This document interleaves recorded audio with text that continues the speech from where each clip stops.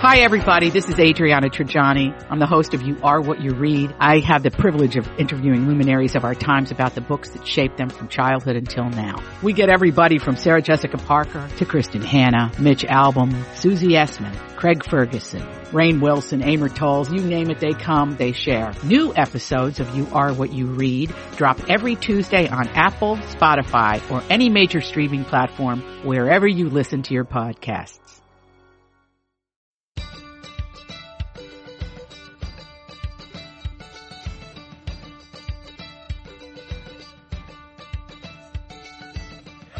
I'm Elizabeth Reese. I'm Marjorie Punnett. And this is Best to the Nest, the podcast that is all about creating strong, comfortable, beautiful nests that prepare us to fly. Hi, Marjorie. Back in the game. Back on the weekly rotation. I know. It's so nice to be back. I have to tell you, though, it's been a crazy week here because Saturday night we had 100-mile-an-hour straight line winds come through the center of Manhattan, Kansas. Yikesies. That's like what you expect from Kansas when you look back at the Wizard of Oz.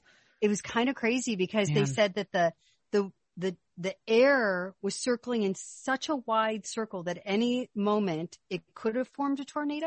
Yeah. So we were under tornado warnings, pretty much Saturday night, and it was nuts. I mean, our bedroom luckily is we have a kind of an English basement. And so our bedroom is kind of not the basement. It's kind of half and half. Oh, so when there's a situation like that, we just go to our bedroom. So it's really nice. It's not like we have to go into a creepy crawly basement. Mm-hmm. But the damage in this one part of town, we lost the center and top of a tree, and we had a little other damage done, but nothing significant. This one part of town, Elizabeth, devastated. Just came through. And it's it just breaks my heart for those people because a lot of trees down, roofs pulled off. But I'm talking 5 houses, not 30. So it was so particular. It just ran through this one area and just did massive damage and then nothing else. I remember that happening in Minneapolis by our old house several years ago, and it was on our friend's street. Right. We had crazy straight line winds, and the wind went right down that street and mowed down every tree on the street. Yep. It was so wild. I mean, everybody had trees down and had branches down, but that one street was they were all down. That's crazy. It does feel, this is certainly the time of year where you have that unsettled weather, which sort of coincides with the unsettled feeling of getting into the summer schedule. And absolutely nothing in my schedule is muscle memory right now. The only thing really is the show, is Twin Cities Live every day at 3. So I know that I have to do that, but nothing is muscle memory. Nothing is just we get in the car and we go at this time. It's every day. It's wait, what's happening? Wait, what's happening? Who's doing what? And it feels very exhausting. It's just totally energy draining because you have nothing that's just intuitive as far as you moving through the day. I feel like a lot of parents have to feel this way. Do you know why it feels exhausting? Because it is. Because it is. And summers are so hard, not only for working mothers, but for mothers who work inside the home, because for exactly that reason, there's no routine. I used to love the fact that we didn't have homework because homework was always very serious in our house. And I used to love that we were free from that. But at the same time, you're free from that. So now what? You don't want to plant the kids in front of the television. You sort of have to up your parenting game in a very big way. And then the other stressor is age. At what age do you stop hiring a babysitter? At what age can your kids walk to the neighborhood pool by themselves? At what age can they go downtown by themselves? Which brings us to something that I'm so excited to share with you today. So I was turned on to this show by my son, Gar, my older son, Gar. And it's so funny that he was watching it and loving it. And it's called Old Enough. And it's a show on Netflix out of Japan. It's been in production since 1991. Oh my gosh. And I was reading an interview with the producer, and they consider it a docu-series. A long docu-series. A long docu-series. It feels, I don't know if you've ever watched much Japanese television. No, none. But it's a riot. When I was in Japan, I was obsessed with watching Japanese television. There was a morning show that had an oversized human pickle in it. And I couldn't understand what was going on, but it was so bizarre. He was half naked. Everything about Japanese culture is so fascinating because it's such juxtapositions. Like, it's like the serious, most hardworking, but then like, let's just do something totally wild. I find that to be delightful. It is delightful. And I never understood what the adult pickle was about, but it was so strange. So this show is produced sort of in that cutesy kind of sing-songy kind of way. So when the producer says it's a documentary, it's like, oh, okay. But really, it doesn't feel like one. It feels very kid-like. And the basis for the show is to document the Japanese tradition where, and this is according to the producer, so I'm not making these grand generalizations about Japanese culture, that in the Japanese culture, the producer said, it is tradition that children get a large amount of responsibility at a very young age. Okay. I mean, that makes sense. Yep. And that a big deal in Japanese culture, at least when this started in 1991, and it's still going today, is the idea of the first errand. So children want to help. We know that to be true. Children want to help. This idea of first errand is that the kids will go out and actually do something for their parents. Great. So the cameras document children's first errands. And the show is actually cast this way. You know, they ask for families who are authentically going to have their child do their first errand. Mm-hmm. So the episode that I would recommend everybody watch, if you're just going to watch it for the first time, is episode 4. And it's a little girl. She's named, I have to look up her name. Is this in the first season, or what are we working with the seasons? According to Netflix, this is season 1. Okay. So when you go to Netflix, means. Yeah. So maybe it's like a reboot, or maybe whatever. It doesn't feel like 1991. So I don't know this. I don't think this is really the first season that was ever done, but it's in Akashi, Japan. It's sort of a bay town. So it's a big fishing town. The show is going to follow 3-year-old Yuka on her first errand. 3. She's 3. Wow. And her mother is sending her to the very crowded fish market, which is 5 blocks away. At 3. At 3. She's got her little shopping bag. She's got her little list, not written down because Yuka can't read. So Yuka's got to memorize the list. Yuka's errand is to go 5 blocks away, crossing a major street. Think of the most major street you can around your house. Yeah. And this little girl is going to cross it by herself. And she's going to the fish market, and she has to buy shishamo, shrimp tofu, sweet potato, and octopus. It sounds like the makings of a delicious dinner. There you go. At 3 years old, and she has to carry the money, and then she's going to go and she's going to carry those things back. Yes. And so the show follows this little girl. Well, they follow the setup of the mom saying, you know, this is the day you're going to do your first errand. And Yuka starts crying. And she's like, but I'll be lonely. I'll miss you. I want to go with you. And the mother's like, no. And the mother almost starts crying too. This is your first errand day. You have to go do it. You can do this. I need your help. That's the big thing. And I would say this, I use that line all the time with my children. I need your help. Yeah. Not do this. Yeah. It's I need your help. That's a good line. So the mom says, I need your help. And so Yuka marches off. And this is the funny thing about Japanese television. So there's narration, and the narrator, as Yuka's, you know, walking along, like, and 3-year-old walkers are the cutest thing ever. How old's Heathcliff? Heathcliff's only 19 months. Okay. Oh man, he's a good walker. Yeah. He's a real guy. He's a runner. He's I mean, not running away. He just runs. He loves to run. Wherever. Mm-hmm. So Yuka's at 19 months. Mm-hmm. Oh yeah. Oh, that's great. He's they're animals. They're just wild animals. They can't be tamed. Okay. Don't let them watch the show because they'll think they can do this, and they can't do this. So Yuka's walking to the market, and the narration says, this is the strange thing. So at one point, the narrator says, like a young bride, she strolls down the wide sidewalk. That feels weird. There's a little bit of weird, like, gender roles programming going on, because then they talk a couple of times about how she's a good housewife. Oh, that's a little odd. But I'm gonna leave it there. Yeah. Just note that it's a little strange to my sensibilities, but I'm going to try not to judge, but it's odd. Okay. I think that's a judgment.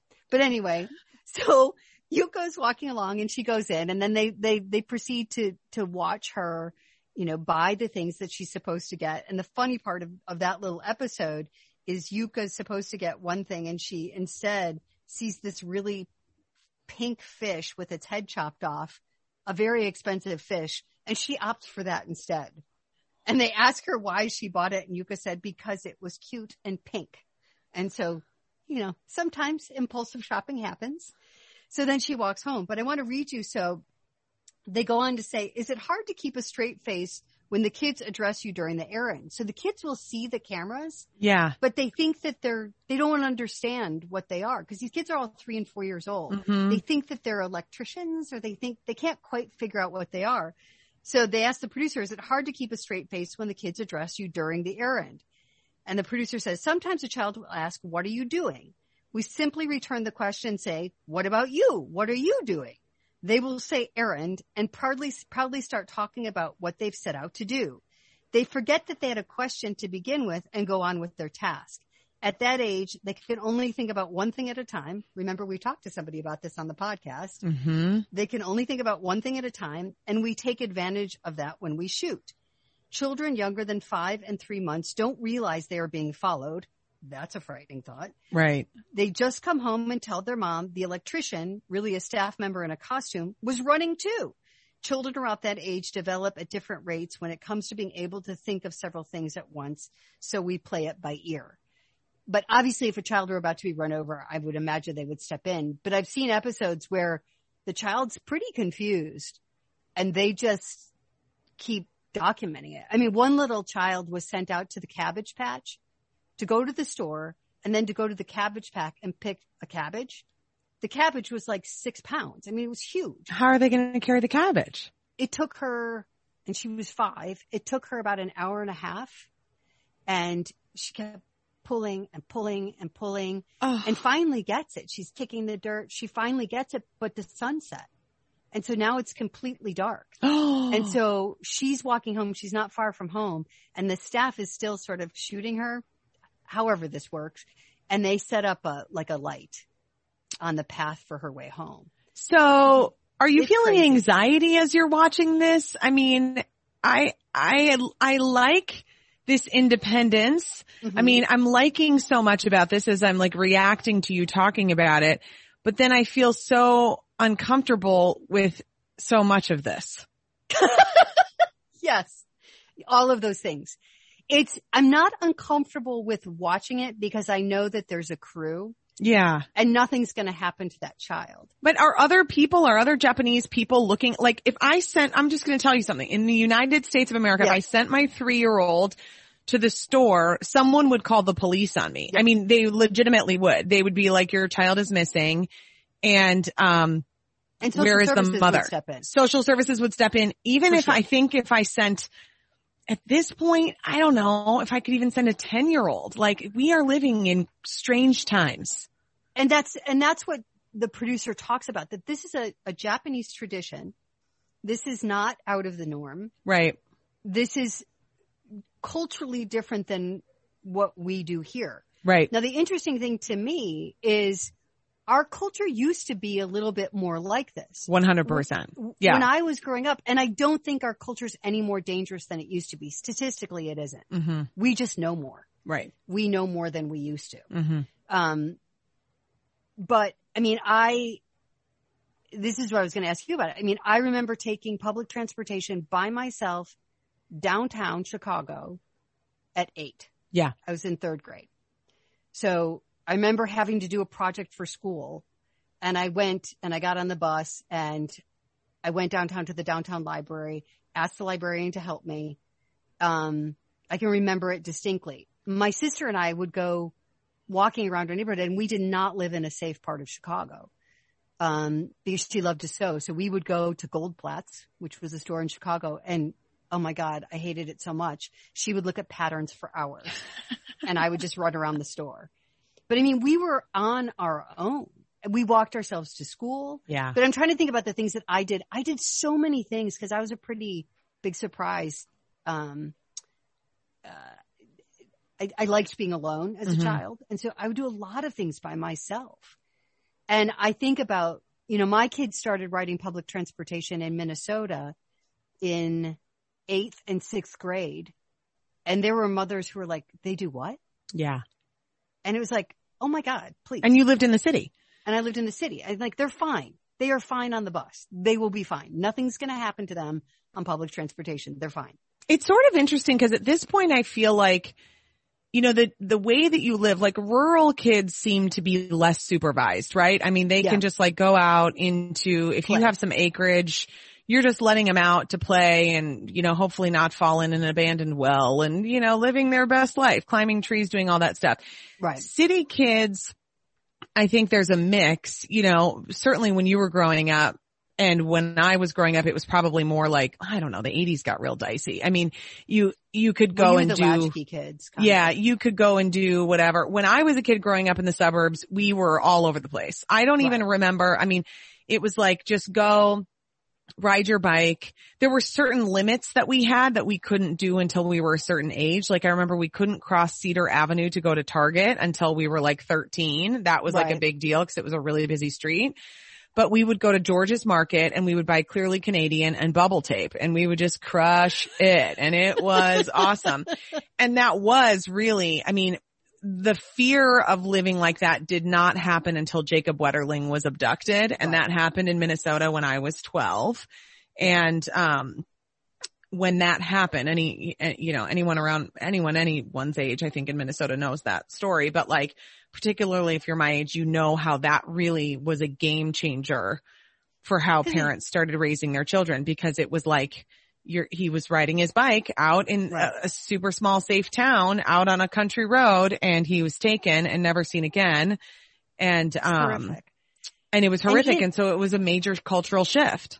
Ian, talks about Ian's 4 years older than I am. So really a young child in the late 60s, early 70s, and talks about how his mom would pack up lunches for them in the summer. And the expectation would be they would leave at like 9 and come home at 5. And they're gone for hours and hours and hours and hours. And this is pre-cell phone. For sure. And certainly for me, my mom was working. And I had older sisters, so they were sort of supposed to be in charge of me, but they were not. And so I would I didn't do anything bad, and I sort of intuitively stayed on our block. But it is interesting, and I think for American culture, I do think Jacob Wetterling, and there were a couple other big cases right around that time, heightened the awareness of there's danger, obviously, out there for kids.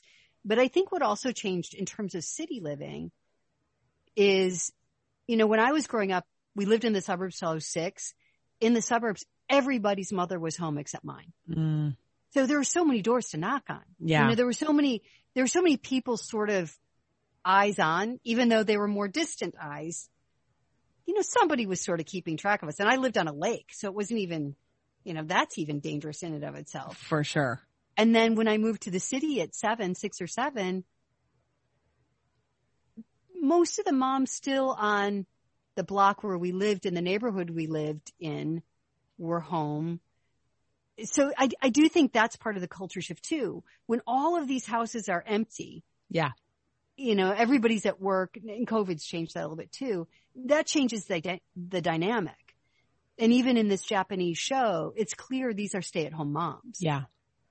So I don't know. I think, what will you be comfortable with? I mean, these are the choices you're going to have to make coming up pretty soon. How old's Bernie? Bernie's 7. Yeah. I think we all struggle with this. And I actually talk about this with my neighbor quite a bit because our neighbors have 2 boys, and then our neighbor behind us has a boy and a girl. And so we spend a lot of time together, and we talk about, okay, well, are we going to let them go to the Dairy Queen? And I'm like, I don't know. I've seen some drug deals going down right there. Is that's the truth of the matter. You're not going to experience that probably in Edina, but we live in Minneapolis, and that's how things go. That like block to block, it can be a little bit different. And then we used to watch the prostitutes across from our balcony in Chicago. See. You could see there'd be 6 or 7 prostitutes standing and 6 or 7 is probably an exaggeration, 2 or 3. Mm-hmm. And I remember my parents having to explain to us because we were standing on our second story porch at our house and they're like, well, and I don't remember the explanation, but I knew they were prostitutes. Yeah. Like it's weird to know that. Ladies of the night, I guess, huh? Ladies of the night. That's probably what my father That's called them. probably what they said back then. Yeah. And so I want to have like safe destinations for them. I want to have them be able to gain that independence, to be able to run an errand, to be able to go and do things. But at the same, I mean, that's part of why we live in the city too, is that it's walkable. I mean, you can walk to a restaurant, you can walk to a shop, you can, walk to the coffee shop. But at the same time, I don't know, we've so culturally shifted in that expectation of just even like me leaving the house without my cell phone is unfathomable. Like if Jay couldn't get a hold of me and I had left and I didn't have my cell phone, he would be worried. He just would. For number one, he'd be like, she's lost for sure because without her map app on her phone, she has no idea where she's going. Right. And so with a phone, I will feel better about it. And then we have to navigate that. Okay. What's the phone? Where do we get to the point where we're doing the phone? How are we going to manage the phone? And it just goes into one thing after another. But I certainly think about the things that I was doing when I was 11 years old till turning 12 that summer. I turned 12 that summer. I babysat for a 3-year-old and an 18-month-old every single day, all day. Crazy. 3 years. You can ask their mother because I know her, and it's the every day of it that's crazy.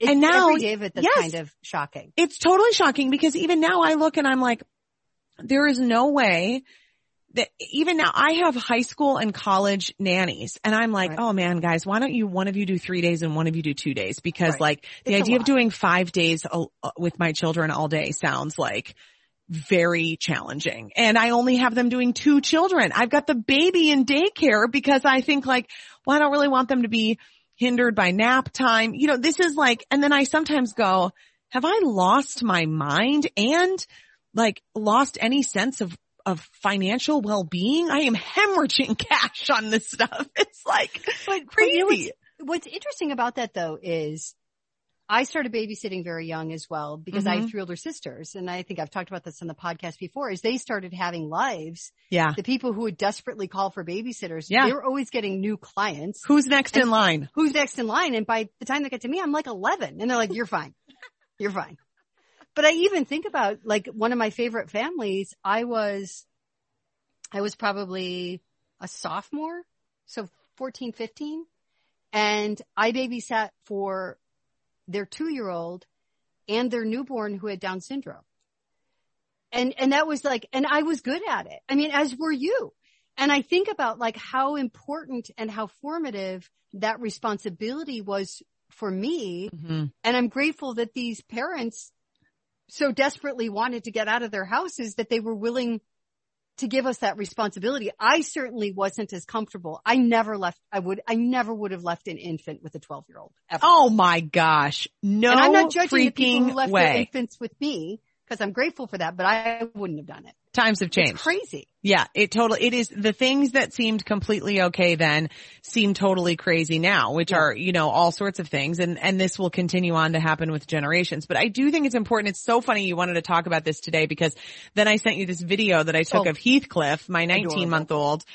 And I said, this is so funny that you want to talk about this because look at the video of what I had him assigned to do this morning. As I was getting ready, and we've had a hectic day today, I took his hamper from his nursery into the bathroom where I was getting ready. And I said, Heathy boy, put all these clothes in the laundry chute. And he was like, oh, and he thinks this is like the greatest thing because he's into helping me unload the dishwasher. Oh. He likes to pick things up and then hand them to me. And then I'm like nervous he's going to stab himself with a knife. So I'm like swooping those, but he loves to put things down the laundry chute. Which who doesn't? I'm 40 years old. I think having a laundry chute is awesome. It's so fun. It's the best thing ever. So then I just put it there and he just sat and one by one picked up the dirty things and put them in the laundry chute. And then I just instituted this week. This is going to sound so dumb compared to a 3-year-old running an errand. But I said to my children, I was like, guys, if you want water at a meal, you need to get your own water. Because I have just been the person Yeah, no, that's done. Who just like, I'm swooping through, I'm doing da da da. I have a broken ankle, by the way, and I still am like getting them water. And that's on you. I know it's totally on me, because some of it is that reminder that, is it slower to empty the dishwasher when Heathcliff is slowly handing me a glass and I'm like afraid he's going to break it? 100%. It takes an upfront time investment in order to get them to that independent point. And we are living such like this rushed life that I think we don't invest it at the beginning. And I will tell you, I don't talk a lot about with confidence of the things that I did right with my children, because until the day, until they're 90 years old and they've led a successful life, I won't know that I've fully done my job. You have, and they are lovely people, and you're not giving yourself enough credit. They're wonderful young men that were really raised to be like self-sufficient, and they don't have like the typical male blind spots for like getting things done. It's very much, they'll never be an overpaid like 55 white man executive who you're like, dude, that guy's doing nothing and he's making that much cash. And there are plenty of them out there. They're hard workers. And that's one of the things that what you said is so important, is to invest in it up front. Yeah. Slow it down. Yeah. Teach them how to do these things, because kids are so much more capable than I think a lot of times we give them credit. And it's not even a conscious thing. It's really just a busy thing. It's a busy thing. I don't think a lot of people are sitting down and going, my son or daughter could never do that. We're just saying, oh my God, it would take them so long to do it. I'm just going to do it. And my mom used to give me a hard time because she's like, you make your kids work so hard. And it's like, well, they do. And as we've talked about before, they had buckets with their names on it, and they would scrub we had 3 front porches on our house in Atlanta that needed to be scrubbed regularly. That is a job that a 5 and a 3-year-old can do, and they did it well. That's good. Yeah. And so they always had jobs. And it's funny, I had Campbell fill out that form that Bernie had filled out for you for Mother's Day. Or was it Franklin that did it? It was Franklin. I think. Frankie this year.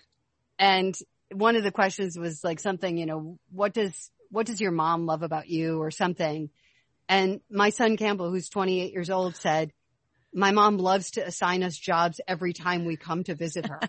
And it's true. Nothing's changed. And we hired somebody else to do some work in our yard, and I told my son about it, and he goes, my feelings are actually hurt. But I mean, raising your kids to be able to run the household, they should. Yeah. Because they're going to have to run their own someday. So why shouldn't they be helping you? And I think that's great that you're like, get your own water. I know, but that seems so pathetic that that's the point I'm at, where they're 7 and almost 5. And the first thing I've been like is, you need to get your own water. I mean, cripes. I've got to be better, but I feel like, and we're like actively making some changes so that we're in a better situation where I can slow things down. I'm constantly like, okay, how do I slow things down so that I can be intentional about teaching them the lessons? And it is very difficult. And then I will tell you too, what gets really difficult is when you have an oldest girl, and the oldest girl is very capable, and she will like do things and listen. And then your second one is a boy, and all you want is to not raise a boy who just lives off of the girl in his life doing everything for him domestically. Right. So I have to constantly be like, Frankie, you have to clean up this circle of toys. Yep. And if it does not get done, you're not getting this. I mean, it's just like nonstop, because he'll sit there and dawdle away. I mean, part of it is that he's 4, but then part of it is just because Bernie will get it done, and it like makes me crazy. Right. And that pattern, I will tell you, that's not necessarily just a gender thing, although I know exactly what you're saying. Yeah. We had that. I think I take it more to heart with the gender thing, probably, huh? What? I think I like am more sensitive to it because it's the gender thing. And I'm here to tell you, it's not necessarily. Yeah, that's because good. I had 2 boys, and I had one who would use the excuse of, I've been swimming all day and I'm super tired. I can't possibly unload the dishwasher. And then the other one, I'm not naming them. And then the other one who was always, pretty efficient. And if you gave him a job, he would just rather get it done quickly, so I wouldn't bother him anymore. And it was really hard to make sure that that other one didn't pick up the work of the other one. Yeah. Because that's not fair. No. It's just not fair. And so that was sort of the struggle of, yeah, I know you're tired, but there's still a baseline of what has to be done. And your brother shouldn't have to pick up your slack because you're doing something you choose to do. Mm-hmm. We're not telling you to go swim. In fact, I used to tell him, stay in bed. It's too cold. And he'd be like, oh my God, Mom. And he would just go. We all know which ones you're talking about, by the way. Like, you've outed one. Gar, you're a lazy cleaner, but you're a good swimmer. Just so you know. There you go. But I think that it's not necessarily gender, but the patterns are dangerous. Yeah. Yeah. I think I'm more sensitive to it because of the gender, because I'm just like, I don't want her to be like living her life and having to like clean up after some man, you know. Right. Right. It is. But it's just, and you, I think it's just for anybody out there. We haven't solved anything. This is one of those podcasts. We haven't solved anything for you, and we have no great wisdom except to say kids could do more than you think you can. Slow down and let them do it. And it'll just in the end make your life easier, and they'll be better for it. Yeah. Yeah. And do we think they're old enough to walk to the fish market at 3 in the United States? No. Somebody will call the police on you. Don't do that. But at the same time, you're right. I mean, I think one thing that I would take away from this conversation, and that is helpful, because as we talk about, you know, bringing your best to the nest and creating that environment in which everybody is contributing, everybody feels, you know, you feel like you're at your best, and you feel part of that is accomplishing things, is that our job is to raise them to be independent people. That is really the number one job of being a parent, is to prepare your child, because your child is going to be your child until they're 18. I mean, they're always going to be your child, but they're going to be essentially probably, you know, living with you. And the job is getting them ready to be able to be a human out in the world, which they will be for many more years than they will be living with you. And so sometimes in the busyness of things and in all the other things we have to focus on as a parent, you know, I do think this focus now on like, I want to raise a kind person. I think that's really wonderful. That's really great. But at the top should be an independent functioning person. I mean, that's what it is, right? Like, the mama bird has to feed the baby bird to get it out of the nest and become a real bird. This is how it goes. And the importance of that as well is, think about it. Do you want to be supporting financially? I mean, I'll support my children emotionally for the rest of their lives. They know they can call me at any moment. But I will tell you, there is great joy when you are no longer supporting them financially. They're so expensive. They're really expensive. And it's really nice to be done. At least for now. I'm pretty done on that. So, but old enough, I recommend watching it on Netflix. I am torn about whether I would want young children to watch it. I think not, because I think it would be modeling for children in America something we just don't culturally do here. Yeah, yeah. But you know, it might inspire the independence. I mean, maybe you're not going to the fish market, but maybe it's like, hey, if that little kid can do that, I can probably do this. You know, I think there might be some, let me watch it and then I'll come back to you. I'd like to know what you think, because your children would be very influenced by the show. And I'd be curious, once you watched an episode, whether or not I think Bernie could handle it, because she could critically think through what she's capable of and it's the younger two that I'm worried about. I'm always worried about Franklin, constantly. What is Franklin doing? That boy has such a spot in my heart. I will tell you, he has such a spot in my heart. I love hanging out with him. He is a spirit. He is a force to be reckoned with. That's the truth of the matter. That's the truth. We love him. Okay. If you're enjoying this podcast, please subscribe wherever you get your podcasts and give us a review at Apple Podcasts. Please. You have one today, Marjorie. Yes. And they don't always have to be good. And here's an example of that. I don't have the person's name, and I probably wouldn't have used it anyway. She wrote about our episode, COVID My Way. Oh. And she said, Marjorie, your experience with COVID was lucky for you. However, your laughing and joking about doing COVID my way is completely insensitive to families and friends of the over 1 million Americans who have died of COVID or have COVID complications. I doubt you would have been giggling it up if you had ended up hospitalized. The vaccine guarantees nothing. Plenty of people who have had the vaccine have died or experienced complications too. You got lucky and you should be grateful. Now, here's what I want to say to this. First of all, we were not laughing about COVID. We were laughing about how absurd it is that my personality type could think that I can do COVID my way. Mm-hmm. There's a nuance and there's some critical thinking skills that are necessary to understand that episode. Mm-hmm. We are not laughing about COVID. No. There's nothing funny about 1 million people dying. But I will tell you, my family and the way we've always been is if there's laughter to be found, we will find it. Yeah. And it's one of the things that I love about you, Elizabeth. Both Elizabeth and I, our families have been touched by COVID. Mm-hmm. Both of our families are Yeah. in significant and profound and sad ways. Am I laughing about that? No. Is it private information? Yes. But don't think for a minute we forget people suffering. But at the same time, I will never not laugh when something's funny. And the idea that Elizabeth called me out on saying that I'm going to do COVID my way and how absolutely ridiculous that is, that's funny. And I will stand by that every single day. That's funny because nobody can do COVID their way. And that's what we've learned. And that in the big picture is what makes it so difficult. I don't know. Do you have anything to add to that? I love it. No, I don't need to add anything because that was just beautifully said. You're absolutely right. I think you're absolutely right. And sharing stories, sharing experiences does not mean lack of gratitude, guys. It doesn't mean lack of gratitude. They are not mutually exclusive. Sharing your story and sharing your experience never means that you've lost perspective in terms of what other people have been through. If you want to go down a road of somebody else had it worse, you will never be able to share an experience because you will always be able to find somebody who had it worse. Yeah, I think you're absolutely right. I think that's we have hard conversations here too. Yep. And we have conversations about, I think we're in a real cultural crisis in the lack of the ability to have a conversation about things that we might disagree on without going on the outrage train and the cancel culture train. And we're not going to bow down to that. We're just not going to do it. We're not going to do it. We're happy that you're here. We're happy that you're listening, but we're not going to be part of that. You and I disagree on all sorts of things, and we can talk about it without writing somebody off or saying you should be this. There's no shame in this game here in Best to the Nest. That's the truth. Nope. And if we misstep, we misstep.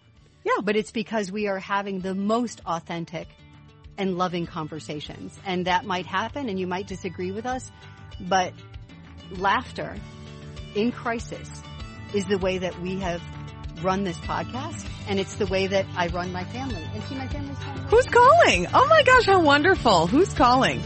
My husband. Aww. He probably knows that we're saying this right now. But anyway, find us on Facebook and Instagram at Best to the Nest. We are the podcast that brings you home.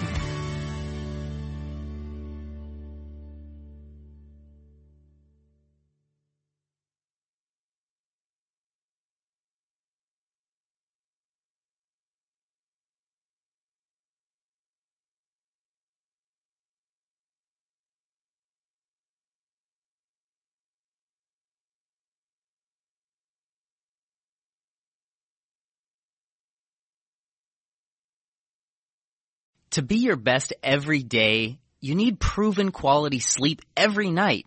Science proves your best sleep is vital to your mental, emotional, and physical health.